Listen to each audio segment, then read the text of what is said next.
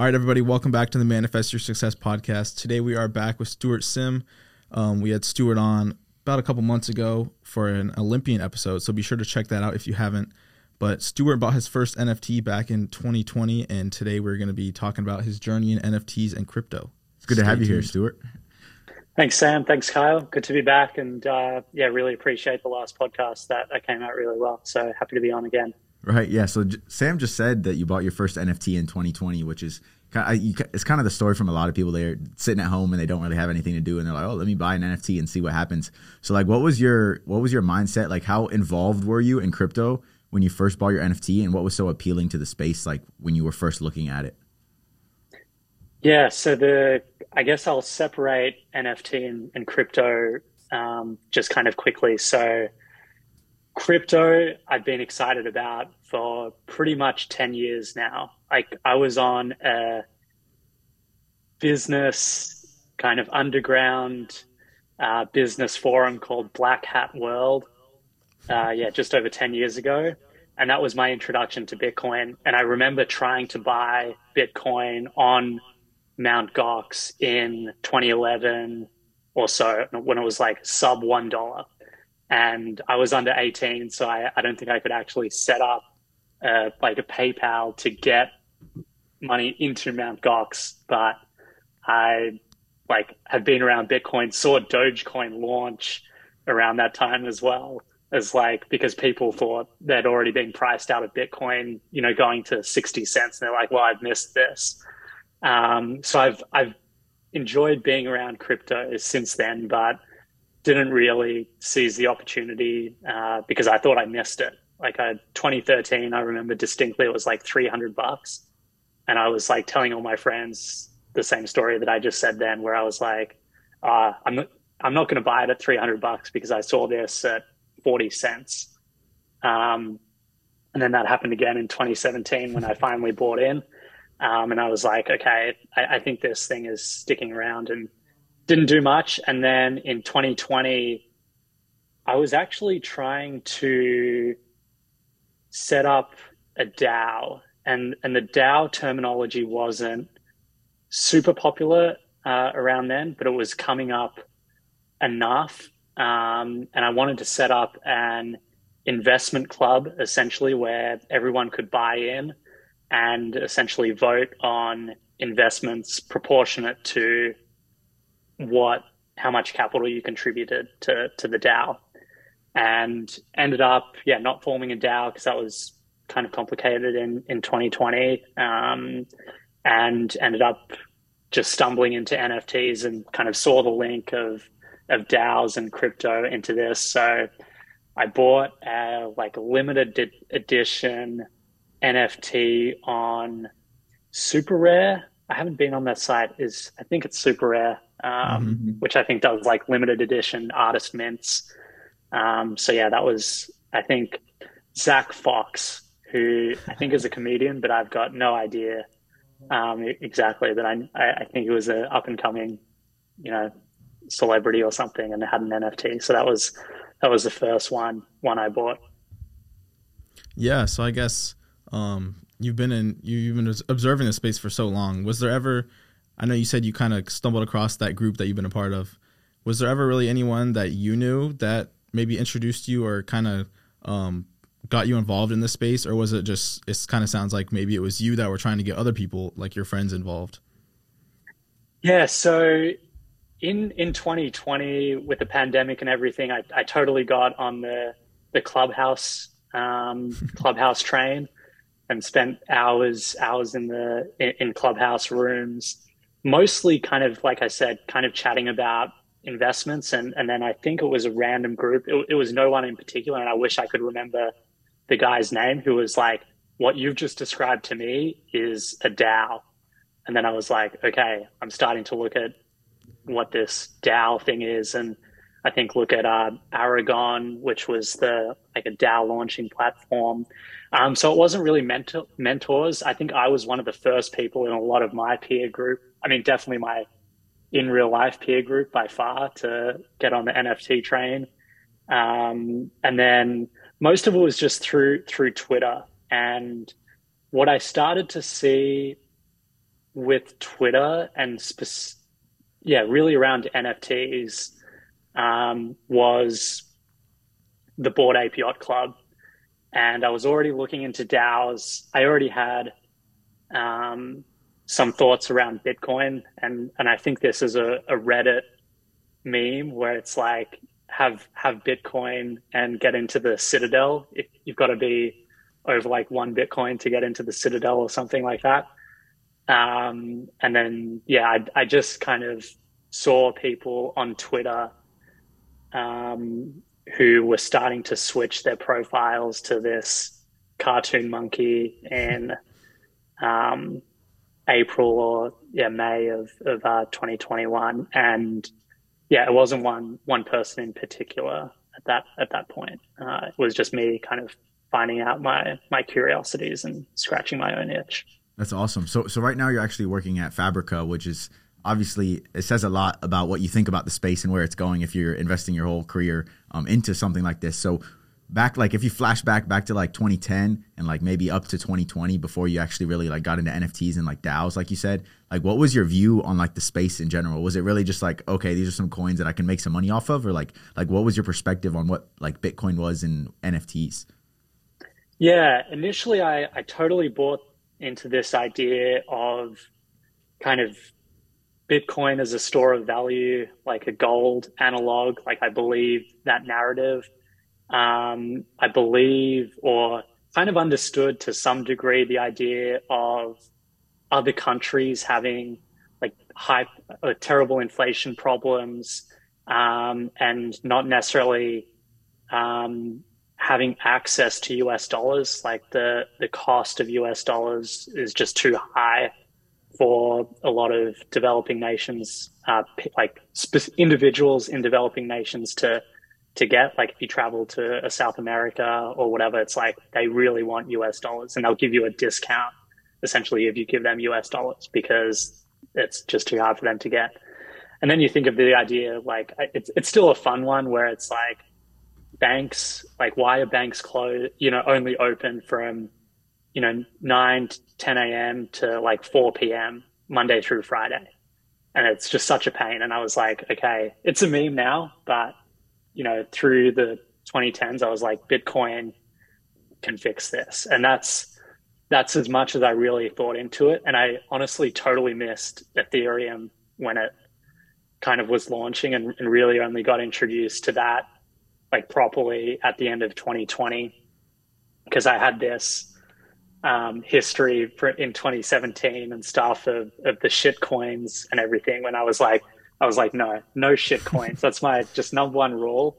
So I was kind of like a Bitcoin maximalist. And to my earlier point, I really, it's kind of classist and kind of sucky to think like this. But the way I was guessing, or the way I still kind of think things will play out, is this idea of, blockchain is public. And if people can publicly like verify that you own more than 1 Bitcoin, will that give you certain benefits? And I just really believed in that. And then when NFTs came along, I was like, okay, this is better than this idea of proving that someone has 1 Bitcoin, which is just like a monetary thing. And these NFTs at least have some kind of taste component to it. But a lot of this, and this isn't like a real funny like mentor or anything, but to answer kind of Sam's first question, is a lot of that thinking comes from this like terrible Justin Timberlake movie called In Time. Have either of you guys seen that? I have not. No. Okay, so this came out in 2011. It's definitely worth a watch. Justin Timberlake, Olivia Wilde. The premise is that everyone stops aging when they're 25 years old, and their life expectancy is essentially a digital tattoo on their wrist, and it's time. So there's no money. You go to work and you earn time. And as soon as your digital clock on your wrist goes to 0, you die. And what happens is there's like massive wealth inequality, and the rich people have like thousands of years where the poor working class has like minutes, if not hours. And you can go through different neighborhoods based on how much time you've got on your wrist. And yeah, I was like, that to me, I see, like, obviously not to that level. Like, I don't think you should be dying if you don't have a specific NFT, but I see this idea of NFTs as like access. Yeah, yes. It sounds like you really like believed in the mission from the start. You saw that it was like what it was addressing, the inflation and like this authority, and sometimes most of the time it can get corrupt eventually over time. So I'm curious, when you first like saw these monkeys, like you're scrolling Twitter and you see these monkeys popping up on people's profile pictures, like what did you think of it? And then like, did you just dive into research and just randomly buy one? Like what was your path like after you saw all these people jumping into NFTs? Yeah. So what really stuck out to me then, and again, a non-mentor mentor, I had listened to this podcast with Greg Eisenberg and I can't remember the guy's name, but he's like the co-founder of On Deck, which is like a new startup accelerator kind of trying to take on YC essentially. And what they were talking about on that podcast was this idea of community building and how it's really interesting that with like YC, if you see a founder who gets into YC, which is Y Combinator, which is probably the most famous startup incubator or accelerator, I guess, is that a lot of the founders will put like YC and then their class in their Twitter profile. So it's like YC summer 20, which is 2020. And it's this, and like YC didn't tell them to do that. They just did it. And then same at On Deck, these founders who participate in the program, all of a sudden, without On Deck asking them, were like, oh, we're part of On Deck, winter 1, summer 2, whatever. And I was like, and they made a big point about how there's something special when people make their identity part of something else, or get something else and make that part of their identity without you being asked. And and that was one of my favorite podcasts, like before the Bored Apes happened. And then all of a sudden, I like see that it's Twitter. So they're talking about Twitter originally, which is funny. And I was on Twitter. And then all of a sudden I start to see a couple of these like similar monkey pictures as people's profiles. And that's how I knew. I was like, okay, this is Bitcoin is not cool. And I would feel weird, and I feel even weirder now, kind of talking about that in real life because it is so kind of polarizing. But I was like, okay, this I think people are willing to get behind. Laser eyes for Bitcoin maxis, stupid, but everyone was loving these JPEGs. So that was kind of why I was looking at that. And honestly, I was just pissed off that I knew a bunch of people who had made a lot of money on Dogecoin. And I was like, you know what? I've been looking at Bitcoin for over a decade and I'm not filthy rich.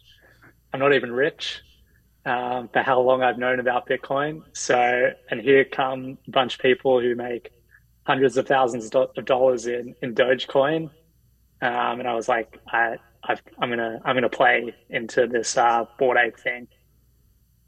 Yeah, I guess a couple things. One, I feel like a lot of people when they get into the crypto space, it's almost like instinct to go through the initial Bitcoin maximalism phase. Like you read the white paper, you discover Bitcoin, you're like, okay, this is all that matters. And then eventually you kind of start to branch out and be like, okay, wow, there's actually other applications of this. Like some of these things are important too. But I think I see what you mean there in that like all the people you were seeing on Twitter, because I'd been a long time follower of yours because I think you were investing in some of the same stocks as me. So I would follow you, and I remember I had your post notifications on, and you were tweeting about buying Bored Apes, and you were tweeting about how that like oh so and so just hit whatever, and I just kept seeing him. I was instantly dismissive. I was like, what is this? Never seen it before. I have no clue what this guy's even talking about. I think you were the only person that I followed that, because I just wasn't following the right people or whatever, and that's just always haunted me. But I'm curious, since you were early along with the launch of Bored Ape and things like that, did you ever consider maybe some of the older NFTs that were already around, like CryptoPunks or CryptoKitties? Were you ever following those at all?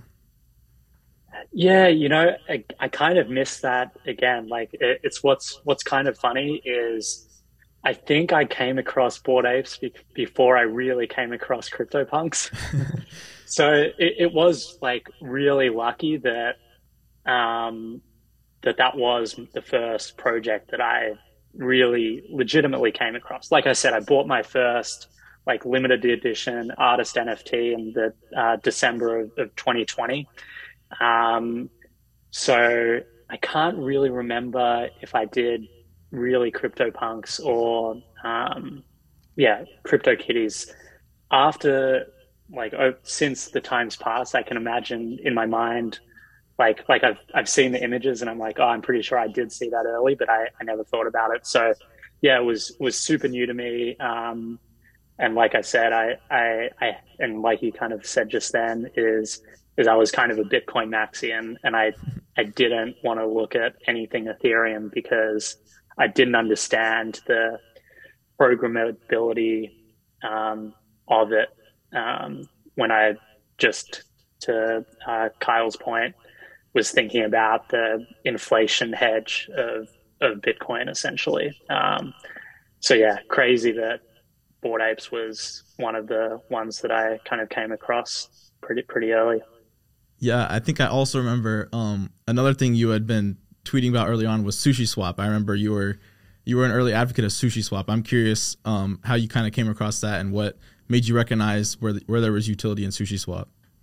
Yeah, so that was an interesting one where I think I probably lost money on that trade, but I was up like quite a bit for quite a while of that trade. And what I liked about Sushi Swap was, to go back to one of my points about Bitcoins, is like how banks are operating. And Sushi Swap is essentially a platform that lets you, that has a couple of different products in it. One of them is like you can swap different coins. So just like on Coinbase, how you can swap cash or ETH or Bitcoin for many other coins. Sushi Swap essentially does that as well. But it's a decentralized org. And yeah, just has like different, I guess, a different interface and product suite than Coinbase. So that was one thing where I was like, oh, this is great. Like I see everyone wanting to buy these shit coins and other coins, and Sushi Swap and Uniswap seem to be like good products for that. But the reason I specifically liked Sushi Swap over Uniswap was for this kind of lending and borrowing requirement, where I haven't looked at the interest rates, and this kind of plays into some potentially dangerous like DeFi territory if you don't know what you're doing or don't understand where the yields kind of come from, which I frankly don't know a huge amount of details. But interest rates now are like, what, 5-6%? I'm pretty sure if you go on Sushi Swap right now, you can swap, you can borrow essentially US dollars for 0.5 to 3%. And I was like, this is, and I can do that with a click. I don't need to speak to a banker. I can just show that I've got some amount of funds, and I'm going to have a borrower limit of up to 60% on that. It's essentially margin lending, kind of. And I can just click a couple buttons and all of a sudden I can withdraw, 10, 20 grand into my bank account with a couple of clicks. And as an Australian who's, living in the US and doing a bunch of travel, I was, like you guys mentioned, on the Olympic team, don't have the best financial job history with that kind of time off, where if I want to go get a loan, they're going to ask for my last two pay stubs, and being on the Olympics does not pay you well. So there's no way I would qualify for these loans. And here I come across Sushi Swap, where all of this is essentially all of the extra stuff or extra details around lending is kind of abstracted away, and it's very clear cut. It's like you put in money and you can borrow up to 50, 60% based on that money. And we're going to keep your deposit if that changes, if you like blow through that. So that was really exciting to me. So yeah, multiple products, a swapping product, an awesome looking lending platform, which was more or less, and still is, honestly, I think one of the easiest to use financial products that I've come across. If you ask me to like navigate my Chase banking app and send wire transfers and get loans, I wouldn't have a clue how to start. So that was what I liked about Sushi Swap. Yeah, that's so cool. Like looking in like to DeFi compared to like regular like banking and stuff. Like you have to look at all the routing numbers and all these things. You got to text them, and like if that gets exposed some way, then it could leak their whole bank account, and then they're messed up. Also, I'm curious. Like, so flashing back to like NFTs and like when I kind of like got introduced to NFTs and understood what they really were, I feel like most people in the space were kind of just trading them for a trade and to make a profit out of. But I guess you're someone that was kind of earlier in on the space, at least for Bored Ape Yacht Club. So what was like, was that the mindset of like most people like in the community? Because I'm sure you were in the Discord and you had some conversations with people. So like, what was like the main reason for people joining this NFT space? Was it mostly to even trade like that early, or was it more because like the programming and the ownership side of it, or was it just because it looked cool? Like, what did you see like that trend going through that? I think what excited me about the space and what I saw other people excited about was this idea of time stamping culture, or verifiably showing your culture. And what I mean by that is, okay, so like right now you can go buy like a Michael Jordan rookie card, and that's cool, like, and that's worth some money.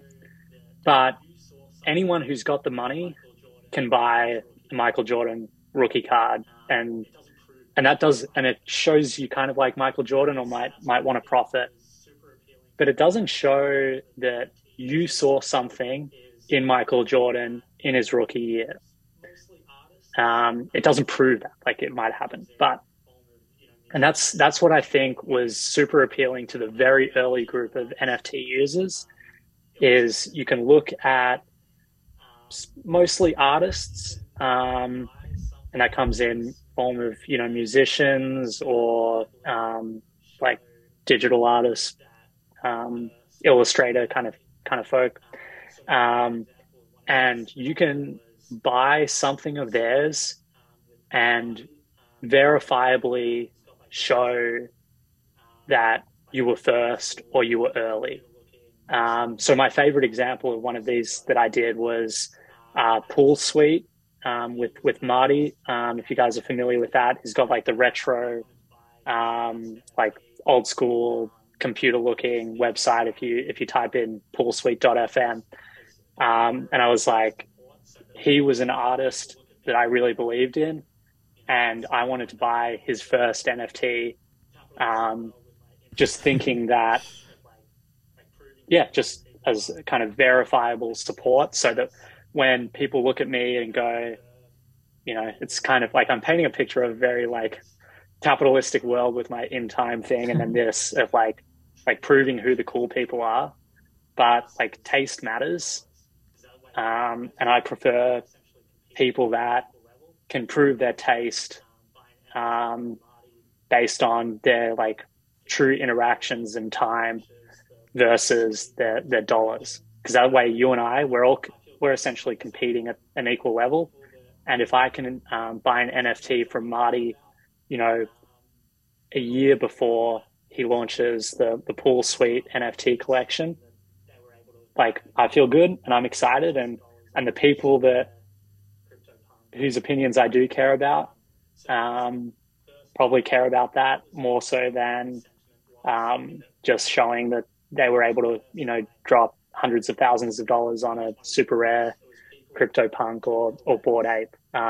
So that was the first early group. That was what I felt like the sentiment was in those first like couple of months of 2021. It was people trying to collect and show that they were on top of ultimately like pop culture. Yeah, I think it really and then is. it descends into price.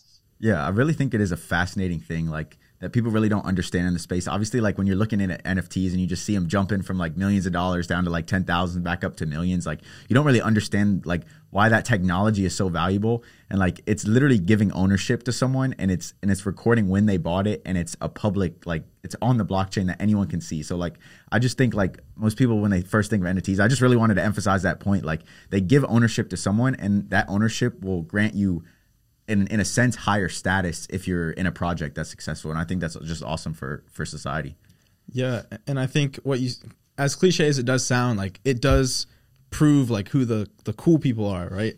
Maybe not like obviously not the right word, but and you kind of see that it's almost transferable to something like social tokens too, like how many times have you found like an artist or a YouTube channel that was at like nothing and you're like, okay, I'm this guy's 10th subscriber, or I'm this guy's 5th listener. And then all of a sudden, like 5 years later, they're a big thing and you're like, wow, nobody knows that I was the first person to listen to this guy. Like, I wish I could prove this. It's that exact same thing. That's exactly it. When Taylor Swift, a month ago completely sells out, her tour, and the resale prices are astronomical, I don't know, tens of thousands of dollars. I didn't try to buy. So, are you a big Taylor Swift fan, Stuart? Yeah, I mean, who's not really? But like, why? To exactly what you said, Sam, is why? How does Taylor reward her first 1,000 true listeners? Who, might not be able to afford these tens of thousands of dollars of tickets, but those initial fans, are kind of what made like a big part of Taylor's journey. And I think the blockchain and NFTs are a way to reward that. And I totally agree, Sam. That was another reason why I liked NFTs was just proving that. Like I was on these newsletters early, like Packy McCormick's Not Boring. Like I was within the first 2,000 subscribers of his newsletter.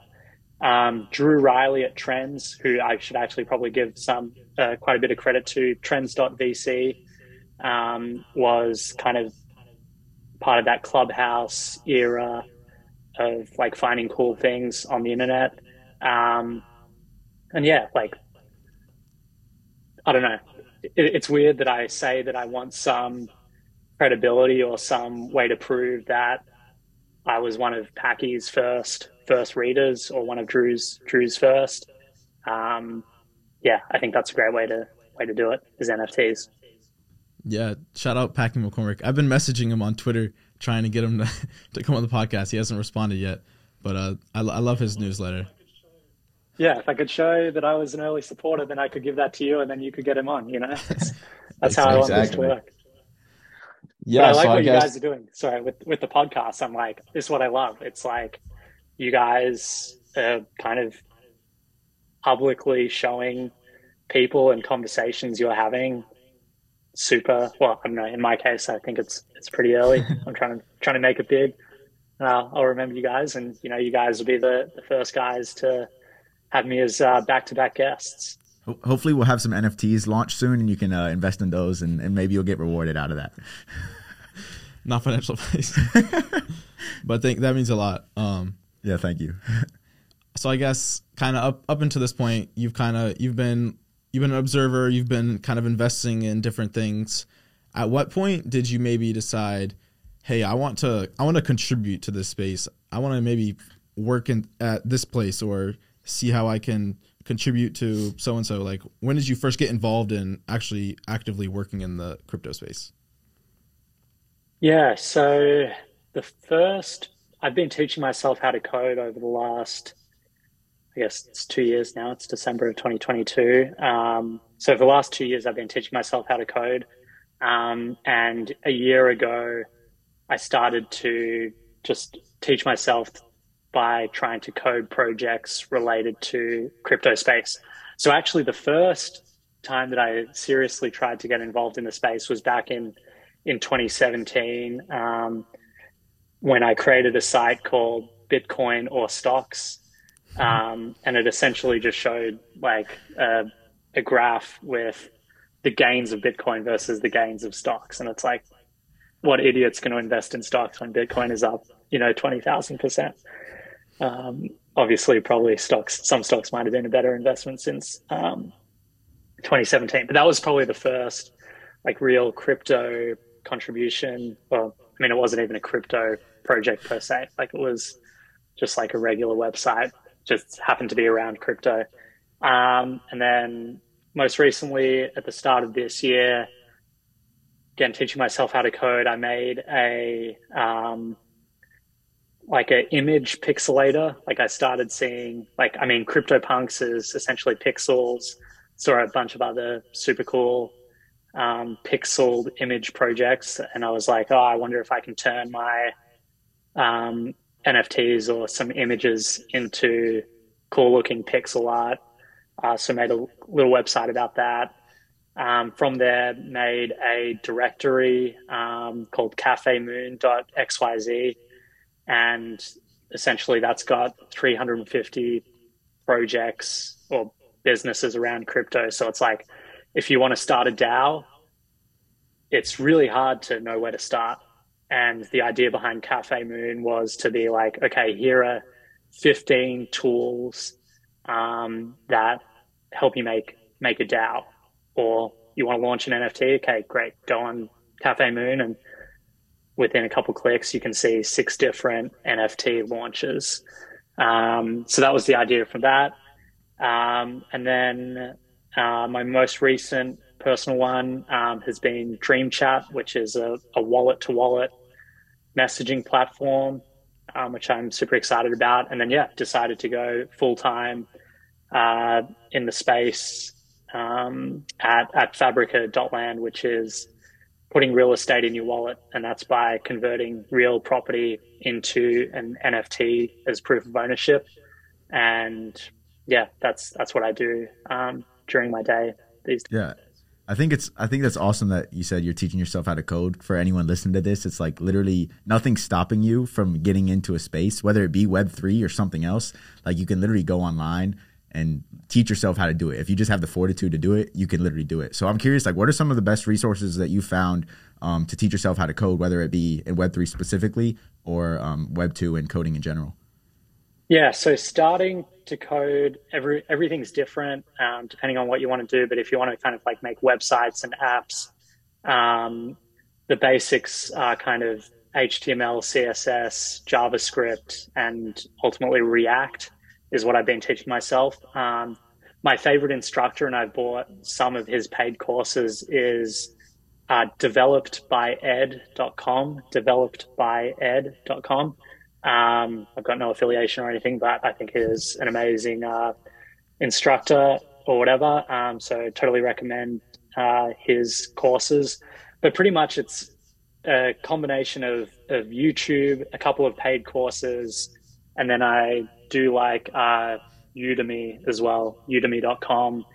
I think I'm doing a course like a React Native, which is essentially trying to make a mobile app. So convert DreamChat to mobile. And there's a guy called Maximilian on that. But pretty much, can be super daunting. So what I would say is just think of a project you want to make, jump on YouTube, Udemy or whatever. Like you can do this for sure, for free through YouTube. Just kind of watching other people's tutorials to try to make something similar to what you want to make. And then altering the code, or once you've learned the basics, you can then ultimately, create what you want. But definitely if you like computers and want to make stuff, I think learning to code now is easier than it ever has been. I remember trying to teach myself again like 10 years ago, and it was just impossible. Like I was trying to buy books on Amazon, about JavaScript, and then like by the time I get then I realize the book's written in like 2001 or something, and just I can't figure out how to get it to work on my computer. Whereas now YouTube is underratedly awesome for learning how to code. I couldn't agree more with everything you just said. I'm curious. So like, obviously you were in the Olympics, which we touched on a lot in that previous episode. So like you're coming out of the Olympics and like, obviously you're like, okay, I'm done with the Olympics. Not really rowing as hard as I am going to be, obviously, because the Olympics is over.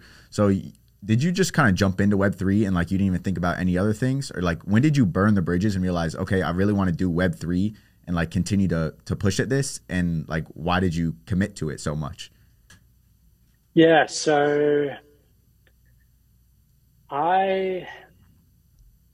what was interesting was I wrapped up the Olympics.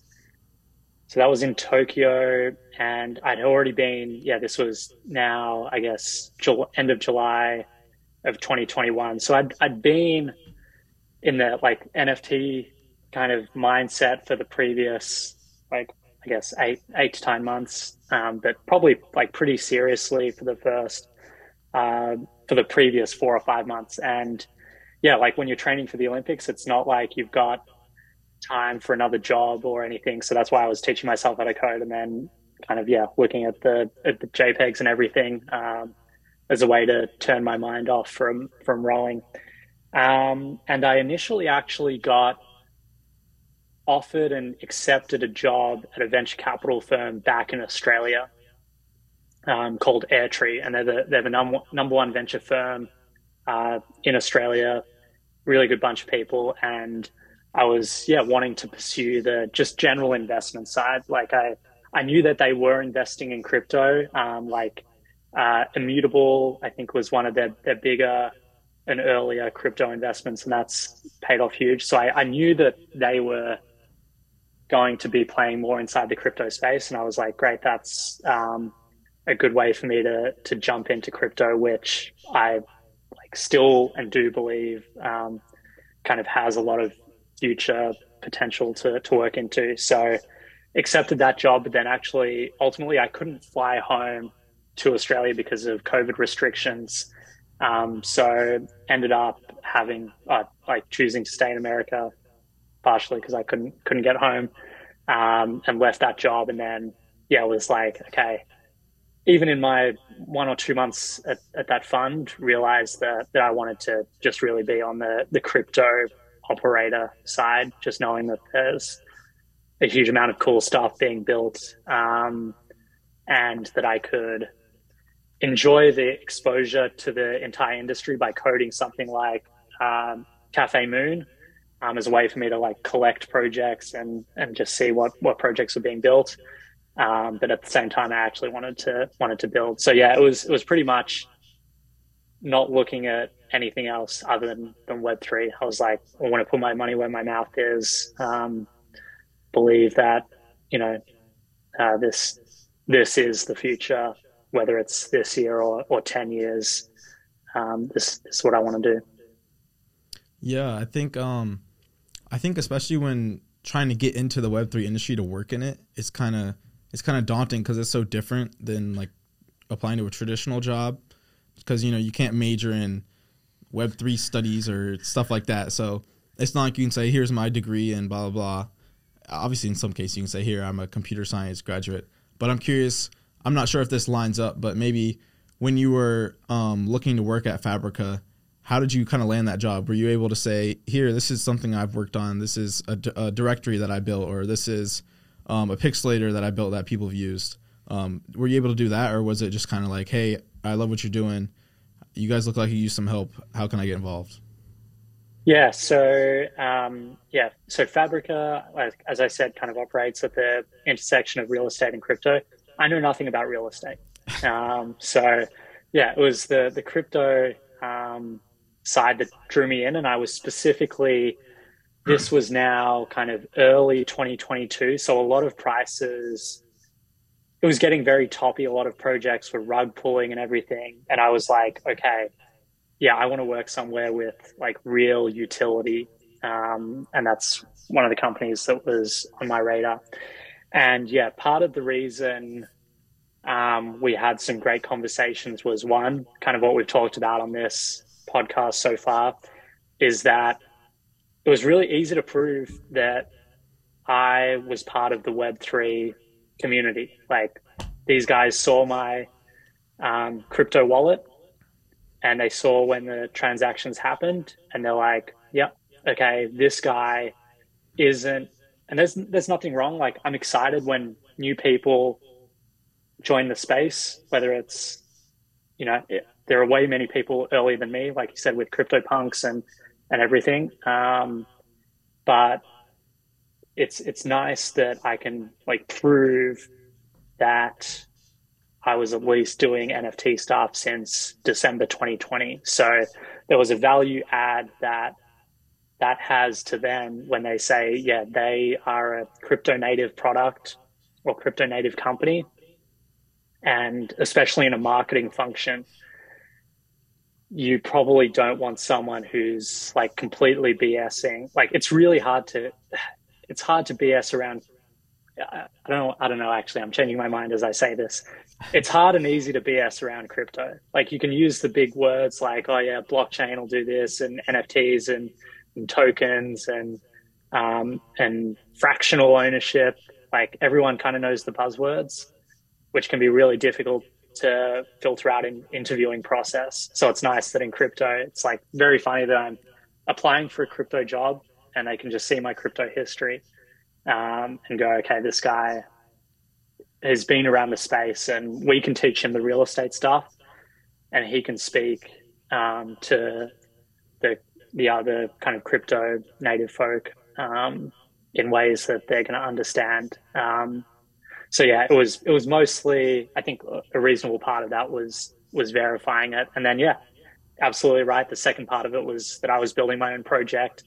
And if you're in an interview with me and you tell me about a crypto project that's got some amount of traction, chances are I've probably heard about it. I've probably played with the website, logged onto the app. Like, I can go one for one with a lot of people talking about crypto projects.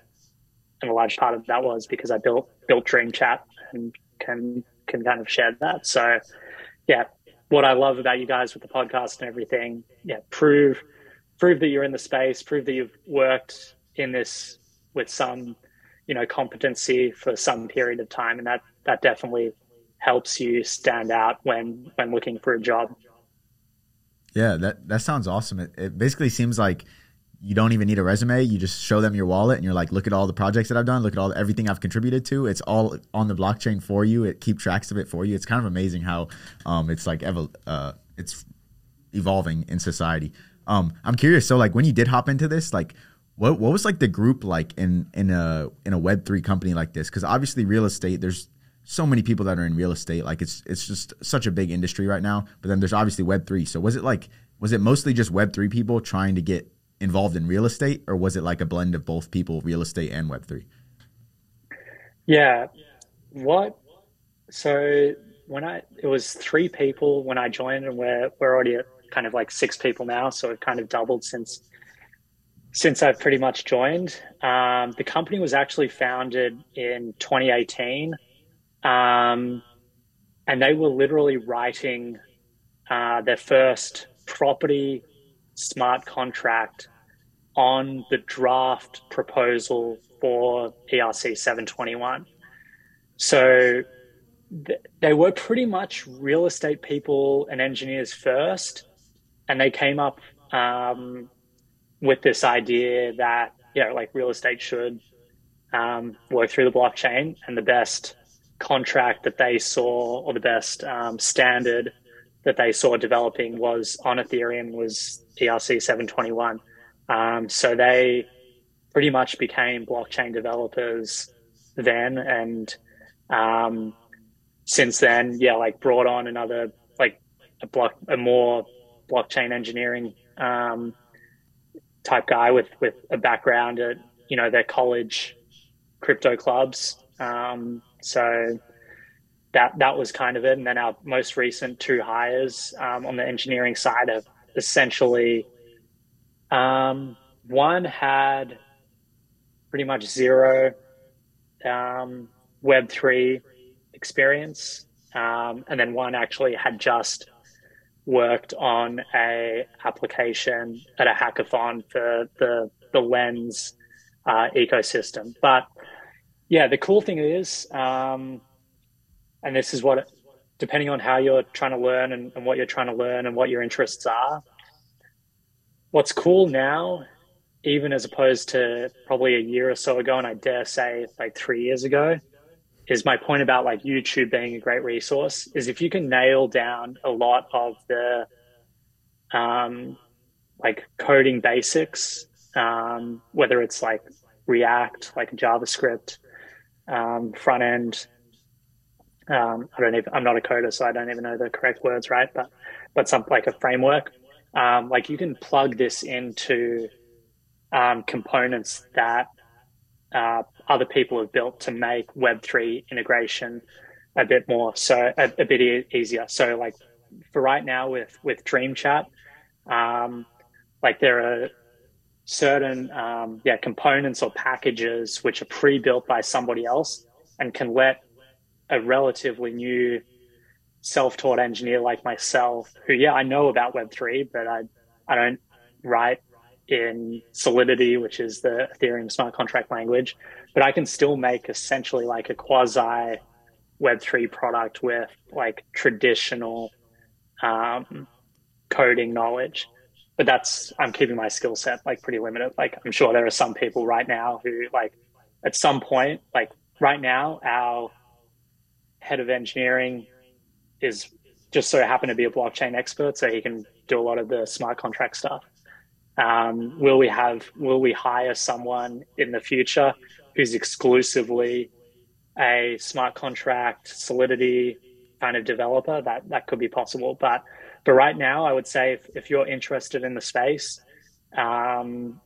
there's a lot of value you can bring as a software engineer or someone trying to teach themselves how to code without knowing anything too hardcore Web3 wise. That's awesome to hear, really. I think like hearing that other people like from outside of Web3 are getting into Web3, I think that's just great for the space, because obviously you need so many minds to like actually be successful and to make this thing grow. So I'm just curious, like just in general, like where do you see like blockchain technology going? Like how big do you think it really gets in society? Or like what are some big predictions that you might have maybe under your hat that you're like, oh, this is going to be big in blockchain and it's going to disrupt this area, if you have any at all? Yeah, I've got a couple. So I mean, I'm working at a company which is trying to like revolutionize real estate ownership and property ownership thanks to NFTs, which is huge. I think the one that I don't think is talked about enough, which comes back to what we've already talked about on this pod, is the idea of wallet as identity. So going back to a couple of the analogies, I'll keep talking about the Taylor Swift one, right? This is, I think, a fun use case for crypto and how it turns into a business. I'm not exactly sure, but okay, Taylor Swift sells out her tour. Could there have been a better way to organize those ticket sales? Yes. And I think blockchain, through like verifiable actions, whether it's like listens when you started listening, things that you've done, have you like donated to Taylor Swift's favorite charity? Does that bump you up the list? And can the blockchain essentially enable that, like an open blockchain? And I think the answer is yes. Then the second part of that is, okay, what can other artists then do to piggyback on that success? So let's say everyone who tries to buy a Taylor Swift ticket, well, if I'm an up and coming artist and I can essentially through on-chain data see everyone that tried to buy a Taylor Swift ticket, and I'm an artist similar to Taylor Swift and you might enjoy my music, can I somehow market, airdrop, or connect with those wallet addresses in a way that I can't do with email or, Facebook retargeting, which seems to be a pretty big discussion this year is like how people use like, yeah, like targeting and retargeting across the internet. And I think Web3 has, and blockchain and crypto, I mean, it's all kind of synonymous to some degree, has an awesome chance of solving kind of connecting and connectivity between people and everything. So that's my biggest hope and thesis is that, yeah, like I said, wallet as identity. You guys, as you kind of enter the workforce, yeah, can you guys exclusively get a job through your wallet, through proof of work, proof of history, proof of transaction? That's what I think is gonna happen at a like very high level. Yeah, I think that's such a tool that would be so useful and so applicable to anyone who in the space, you know, so much data that's connected to your wallet that if could be pulled into one place would be such a useful tool. But I guess on the topic of like the future, we kind of end our podcast with the same question, which is what's one goal, you know, you might have? It could be a personal goal, a career goal. What's one goal that you have, and what steps are you taking to achieve that goal? And if you can not say the same one that you said in the last episode, that would be perfect. I'm trying to think of, I think I remember the last goal, and that's why I was also kind of asking about the timing of our last episode, because I do want to run a 3-hour marathon. And I ran a reasonably casual 3-hour 28 marathon, like a month after that interview. I was actually helping pace my girlfriend who qualified for the Boston Marathon. So I'm making good progress for that goal. That's next year, sub 3-hour marathon. Touched some good weightlifting stuff yesterday in the gym. Got my deadlift back up to 255. Trying to shoot for 315, weighing in at 140 pounds, somewhere in that range. 225 on the bench. That's another fitness goal. So I'm in the gym 3 times a week, kind of for that, and running and on the rowing machine, you know, a couple of other days a week, more running when I get closer to marathon training again. So yeah, those are my physical goals. And then, I think my main other like intellectual goal right now is if you go to dreamchat.xyz, it's a functioning wallet to wallet chat platform that you can message any wallet from, whether or not they're on the platform at that time. And Sam and I have talked about this. I think Sam was dead on, and it's a web app right now, and I think a mobile app, and Sam thinks a mobile app is an important role for that. So right now, teaching myself how to ship or code and ship a fully functioning mobile app. So launch Dream Chat on mobile is one of my next goals. Dude, I think that'll be huge. Definitely excited for that when that happens. Yeah, thank you so much, man. Those are awesome goals, man. I hope you keep going at it, man. 3-hour marathon, dude. I'd probably be like 10 hours if I tried to run a marathon. So you just got to train, brother. You just got to train. You could get there. I could get you on a routine to get you sub 3:30. Okay, yeah, I'll let you know when I want to do that. It'll probably never, but I appreciate the offer. Thank you so much, Stuart. It was a pleasure talking to you, man. Likewise. Awesome. Thanks very much, guys. Keep it up, and well done on the podcast.